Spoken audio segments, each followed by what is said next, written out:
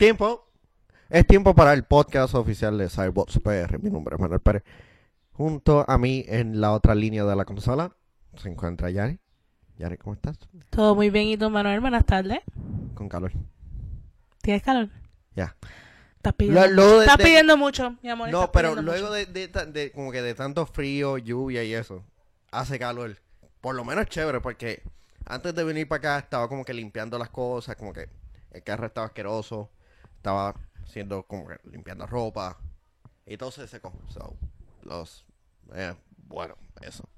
Lamentablemente estás pidiendo mucho, así que esto es algo low budget, so I'm sorry for you. ¿Quién dijo que eran los budget? La gente no está viendo el estudio, todas las cámaras que tenemos. Estamos grabando un estudio, tenemos una persona grabando. ¡Chucho! Hola, Chucho. ¿Estás grabando esto? Sí. Hola, Chucho. Wait, ¿por qué me saca? F.U. Este es el episodio 0. El primer episodio, no, el primer episodio. No, el episodio 0. Es como algunas veces en los cómics, que tienen como que el issue 0, que es prácticamente parte, pero no es parte. Es como que el backstory de la historia. No tanto, sino es como que inicia, pero no inicia. Pero si inicia, pero no inicia, existe. Sí. ¿Y cómo es posible que exista? Porque el 0 es un número. Para volarte la mente por varios, como 5 minutos, Yeah. no sé. Así que el 2015 empezó. Estaba pensando 2015 o 14. Vamos a hablar un poco de lo que han sido las noticias que han pasado en esta semana, incluyendo una grande para Puerto Rico y la cultura pop. Comenzamos con la primera noticia, que ya salió el primer tráiler de Ant-Man. Y muchas personas como que están 50-50. 50-50, ¿por qué? Como que no me gustó, me gustó. Pero, o sea, ¿cuáles son las razones que ellos han dado por las que sí y por las que no? Aparte del thriller Ant-Size que nadie pudo ver, que yo fui una que me quedé como que... No, cuando yo ¿Qué vi... se supone que yo vea? Cuando yo vi eso y el póster, yo como que... Marvel. Muy bien, muy bien. You son of a bitch. Sí. Pues Marvel Entertainment finalmente sacó el trailer durante el programa Agent Carter en ABC. Y muchas personas estaban como que 50-50, como que algunos diciendo que eran genéricos. En mi caso, está chévere para hacer como el teaser. Pero hay que esperar un trailer real. No sé realmente. Es un teaser y esta película ha pasado como que 2 manos y hay que ver. De lo que viste, ¿qué te impresionó? Aparte de Paul Rudd finalmente con abdominales. Pues, gracias por quitarme las palabras que precisamente iba a decir por roten abdominales. Y Michael Douglas con una chiva ahí, un goti. Fíjate, se veía extraña la chiva de Michael Douglas. Pero me gustó mucho, especialmente lo primero que vi al leer la noticia de la página de Cyberbox fue que Scott Lang tiene una oportunidad de redención. ¿Tú nos podrías hablar un poquito más de eso? Sí, a diferencia de los cómics, en donde Ant-Man es Hank Pym, la película gira sobre el segundo Ant-Man, Scott Lang, quien está envuelto en el mundo del crimen por tal de ayudar a su hija, quien está enferma. Así que sale de la prisión y el personaje de Michael Douglas, Hank Pym, que ya es bastante viejo, le da como que esta oportunidad de redención. Conviértete en el hombre hormiga. Y salva el mundo. No creo. Sorprendió la selección de... Paul Rudd. No, de Scott Lang, porque Hank Pym, el personaje que Michael Douglas está interpretando, fue el que creó Ultron. Personaje grande de la era de Ultron en Avengers. Hay que ver. Se ve interesante, sale en julio. Ya me está mirando como que... Sure. Sí, es que para que algo te impresione, pues tenemos que como que esperar a que pase para entonces ver tu segunda reacción. Si realmente te impresionó o si no, seguimos la página. Sí, está como las otras personas, como que el otro 50, como que, ok, saca un trailer mejor. Pero comparado con el Ant-Size, me gustó este trailer. Obviamente. Porque de verdad que ver ese pedazo, ese puntito en el medio de la pantalla en YouTube, y realmente... Poster. Pero el póster también fue Ant-Size. Era un espacio blanco y Ant-Man bien pequeño. Ay, tremendo. Pues creo que la segunda oportunidad de redención para la audiencia de poder apreciar el trailer pues, fue el segundo trailer que acabamos de ver. Sí. Pero en una semana, el 2014 murió Wolverine en el mundo de cómics. Y en el 2015 Marvel va a matar a Deadpool. ¿Lo vas a llorar? No, él va a regresar. Ok, está bien. Sí. Por lo menos. Eso siempre pasa. Sí, en los cómics los personajes como que siempre regresan. Excepto si eres el tío... No, no Sí, puedo sí. decirlo. ¿Quieres decirlo? Excepto si es el tío de Spider-Man o los papás de Batman. Te ibas a tirar la crueldad. ¿Te ibas a tirar la crueldad? No exactamente. Porque... ¿Por qué? Lean Amazing Spider-Man número 12, la última página, y van a ver a lo que me refiero. Pero Deadpool va a morir, la serie va a llegar a su final, y la serie va a contar con un número de escritores bastante grandes. Porque aparte de Brian Posehn y Gary Duggan, vamos a contar con varios escritores, principalmente comediantes. Ben Acker, Ben Blacker, Me encanta porque son Sí. bastante parecidos los nombres. Nick Giovanni, Paul Scheer, Jason Manzuka y Mike Drucker. Y van a contar con varios artistas también que van a estar como que recopilando diferentes historias de lo que significó Deadpool para varias personas. Te pregunto, ya que yo no estoy bastante, ¿verdad? No tengo En mucho ese conocimiento en el mundo del cómic. Cuando tú me dices que Deadpool morirá en el issue 250, pero que según Nerdist realmente es el issue 45, ¿a qué te refieres? Marvel hizo como un relaunch, un relanzamiento de varios cómics. Y en eso Deadpool fue parte. Deadpool ya tenía una serie que tenía sobre 205 cómics ya publicados. Así que con el relanzamiento con el equipo creativo, que es bastante chévere, donde Deadpool realmente como que tiene personalidad, no este personaje goofy que muchos cosplayers han hecho. Pero que entretiene. Especialmente en Tumblr. No soy fanático de ese Deadpool. Como que, qué sé yo, como que un montón de gente como que skinny y como que haciendo las mismas muecas y es como que Deadpool es más como que siendo, I don't know, vean el juego y van a entender un poquito más, aunque el juego fue malo. Pues el personaje, el cómic tuvo un relanzamiento y por eso es que empezó con el issue 1.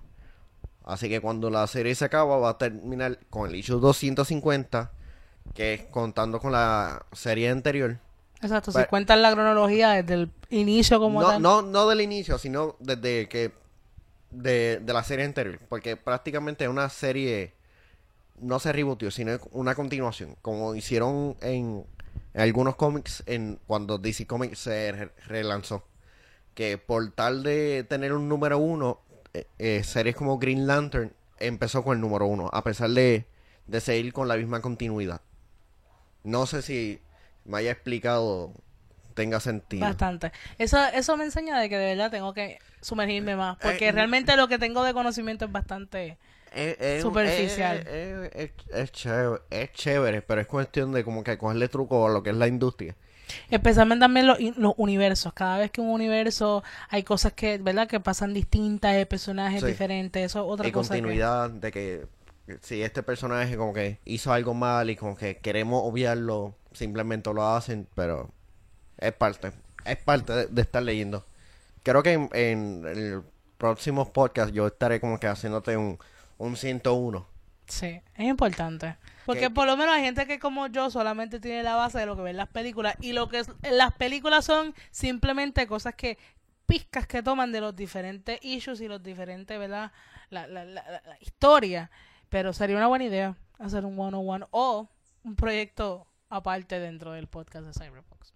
También nos enteramos que la próxima entrega de The Purge ya tiene fecha de estreno.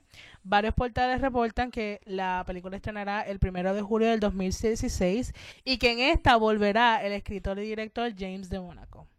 Cuéntame, ¿crees que vale la pena una tercera entrega? Por lo menos la primera a mí realmente yo no esperaba, Estuvo chévere. pero para lo que las expectativas que yo tenía las superaron. Me explico, porque usualmente estas películas que son de asesinato o de mundos, no apocalípticos, pero son mundos extremos o mundos diferentes, donde hay algo que sale de lo común a lo que es nuestra realidad, pues realmente es una fórmula que han hecho y rehecho y rehecho y rehecho y nunca tienen como que un impacto verdadero. En el caso de The Purge, a mí me sorprendió mucho, porque realmente hasta el plot twist al final de la primera me sorprendió porque no lo esperaba. ¿Tú que viste la segunda parte? ¿Qué te pareció? La segunda fue realmente inteligente para mí. Porque yo considero que fue como que una crítica social y muchos elementos que actualmente no estoy viendo en muchas películas de ciencia ficción o en otras cosas. Y ¿Cómo cuáles? am, es que no quiero como que comentarlos porque como que estaría spoiling. Pero tiene que ver de quiénes realmente se benefician de The Purge. Pues tú lo viste en la primera. ¿Quiénes realmente estaban haciendo The Purge? La gente que tenía dinero o tenía, por ejemplo, todo lo que era las apariencias y Exacto. tú las veías de una forma y de momento eran las personas que te dieron la puñalada trapera y eran tus vecinos. Exacto.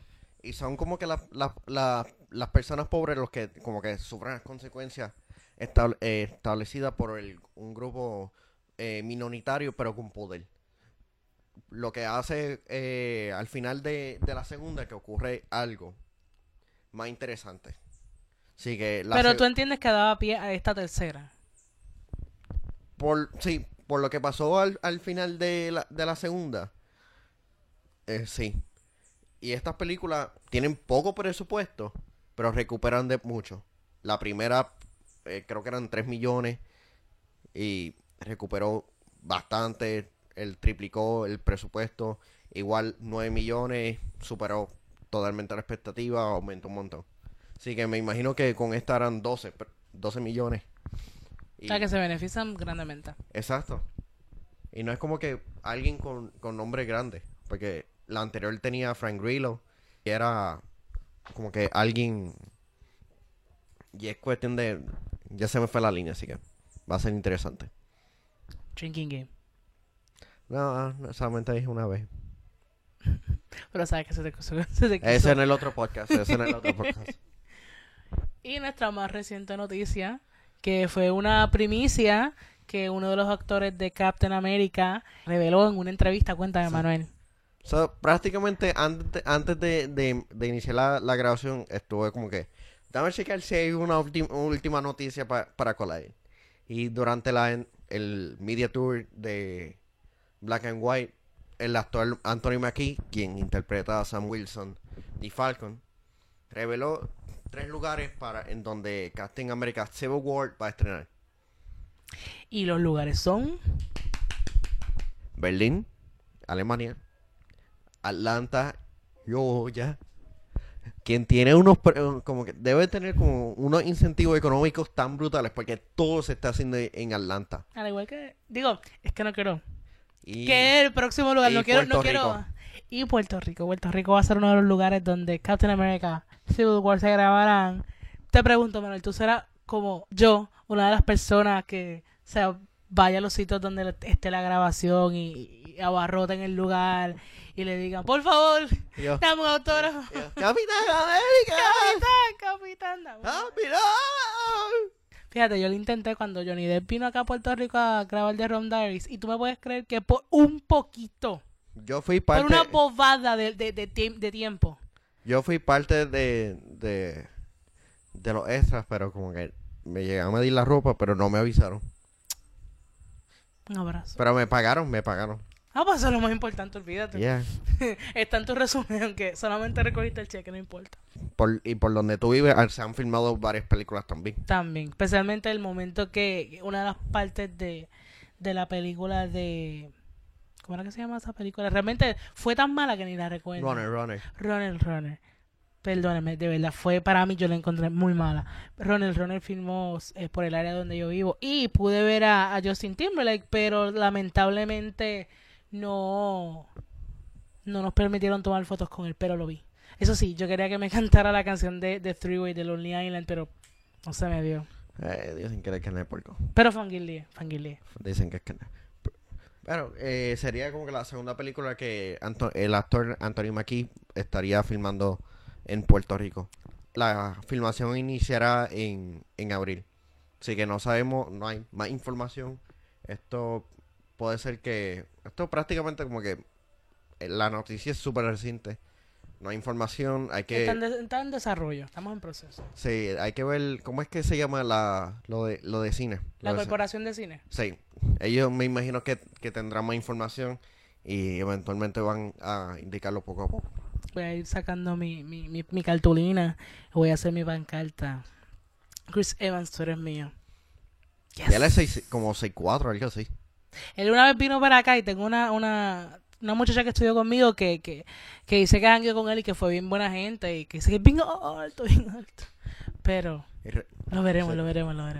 Esta película cuenta con Robert Downey Jr. y la película está basada en el arc Civil War, en donde ambos bandos están en guerra. Espérate. Robert Downey Jr. viene a Puerto Rico. ¿Tú crees?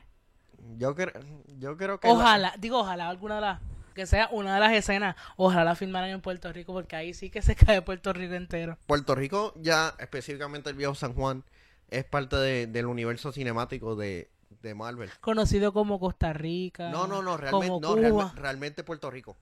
No por eso, pero que el lugar en otras películas, Sí. usualmente si no es Costa Rica, a veces no es abiertamente Puerto Rico. Sí. Vamos a hablar así. Aunque en Runner dieron como que una vuelta estúpida. No, de verdad, en el aeropuerto, eso fue lo más estúpido. Es Yo como me que, estuve riendo cuando Y nosotros- están en Puerto Rico y yo, ¡ah! ¡Dio la vuelta que estúpido! ¡Ah! Nosotros todos los puertorriqueños, really.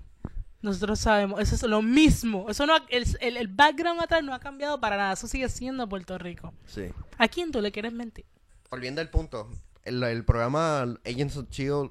filmó 2 episodios, creo, en Puerto Rico y tuvo un desenlace bastante importante por lo que va hacia los Inhumans. Así que otro proyecto de la fase 3 de Marvel. Así que bastante importante ha tenido Puerto Rico. Yo soy boricua para que tú lo sepas. No, y el otro eslogan, Puerto Rico lo hace mejor. Sí. Estamos como que reflexionando en eso. Yo estoy reflexionando cuando vea a Chris Evans y a Robert Downey Jr. si es que viene. No sé si exista Janet en otro podcast después de eso, pero yo espero que sí. Que sea que me dé la mano. Y vamos a ver como que a todos los fotógrafos de Jeffar Media con los lentes bien largos. Y nosotros con Scouting. nuestro iPhone. Pero si Lentes. filmaron lo de Agents of S.H.I.E.L.D. súper callado y no dijeron nada. Tienen buena seguridad porque si no se filtra aquí, que aquí todo se filtra. Por eso, y cuando dijeron, en Puerto Rico, y luego las fotos, los tweets, como que, wow. Al contrario, eso fue material de noticia porque lo vieron en Twitter después de que pasó. Cambiando un poco las noticias, durante la semana salieron 2 trailers. Chappie, de Neil Blotman, y Ronald Knight, de Liam Neeson. Hablando de Liam Neeson, ¿a quién protegerá esta vez? A su hijo. Yo creo que Liam Neeson se está tirando a la misma línea de paternal de todo. Es como decir Adam Sandler. Después de que se volvió familiar y paternal de las películas, fueron como que downhill. Familiar, Él se ha vuelto una parodia de los personajes que él ha hecho. Es triste. Sí, y más que se está viendo mayor. Pero es como el vino. Dice que él se mantiene fit haciendo Sacándole la sangre a las personas. también. Sí. En la página tenemos una noticia para los que leen cómics, en donde este fin de semana fue el Image Expo en California, donde publicaron cerca de 20 cómics, así que chequenlo, hay bastantes cómics con diferentes artistas. Sí, vamos a hablar, creo que estamos llegando al final de esto. Este es como que... El episodio 0. Sí, Pero que le pondré 1, no sé. Hay que tomar una pausa comercial. Así que, estamos en la pausa comercial. Hey, Emanuel Pérez de Dentro del Talis. ¿Eres fanático de Doctor Who? ¿Quieres estar al día? ¿Quieres hablar de Doctor Who? Escucha Dentro del Talis en iTunes. Búscanos en Podcast Section. Descárganos. Así que, recuerda... Te voy a botar del podcast. ¿Ya? Ya. ¿Quieres? Tírame las redes sociales. ¡Plop, plop! Manuel, honestamente desconozco. Pero pueden seguirnos a nosotros en nuestra página principal. Pueden entrar a cyberboxpr.net. Nos pueden seguir en Facebook y Twitter como cyberboxpr. Puedes escuchar este y el resto de todos los episodios en Mixcloud, mixcloud.com/cyberboxpr. Puedes seguirnos a nosotros también en nuestras cuentas personales. Manuel Pérez lo puede conseguir @ManuelPérezPR. Y ahí me puedes conseguir como @RGJanet, Janet. Bueno, esto ha sido todo por el episodio 0. El episodio 1 va a tener como que va a ser más hostioso que este. Lo esperamos en la próxima edición del Cyberbox PR Podcast. Bye.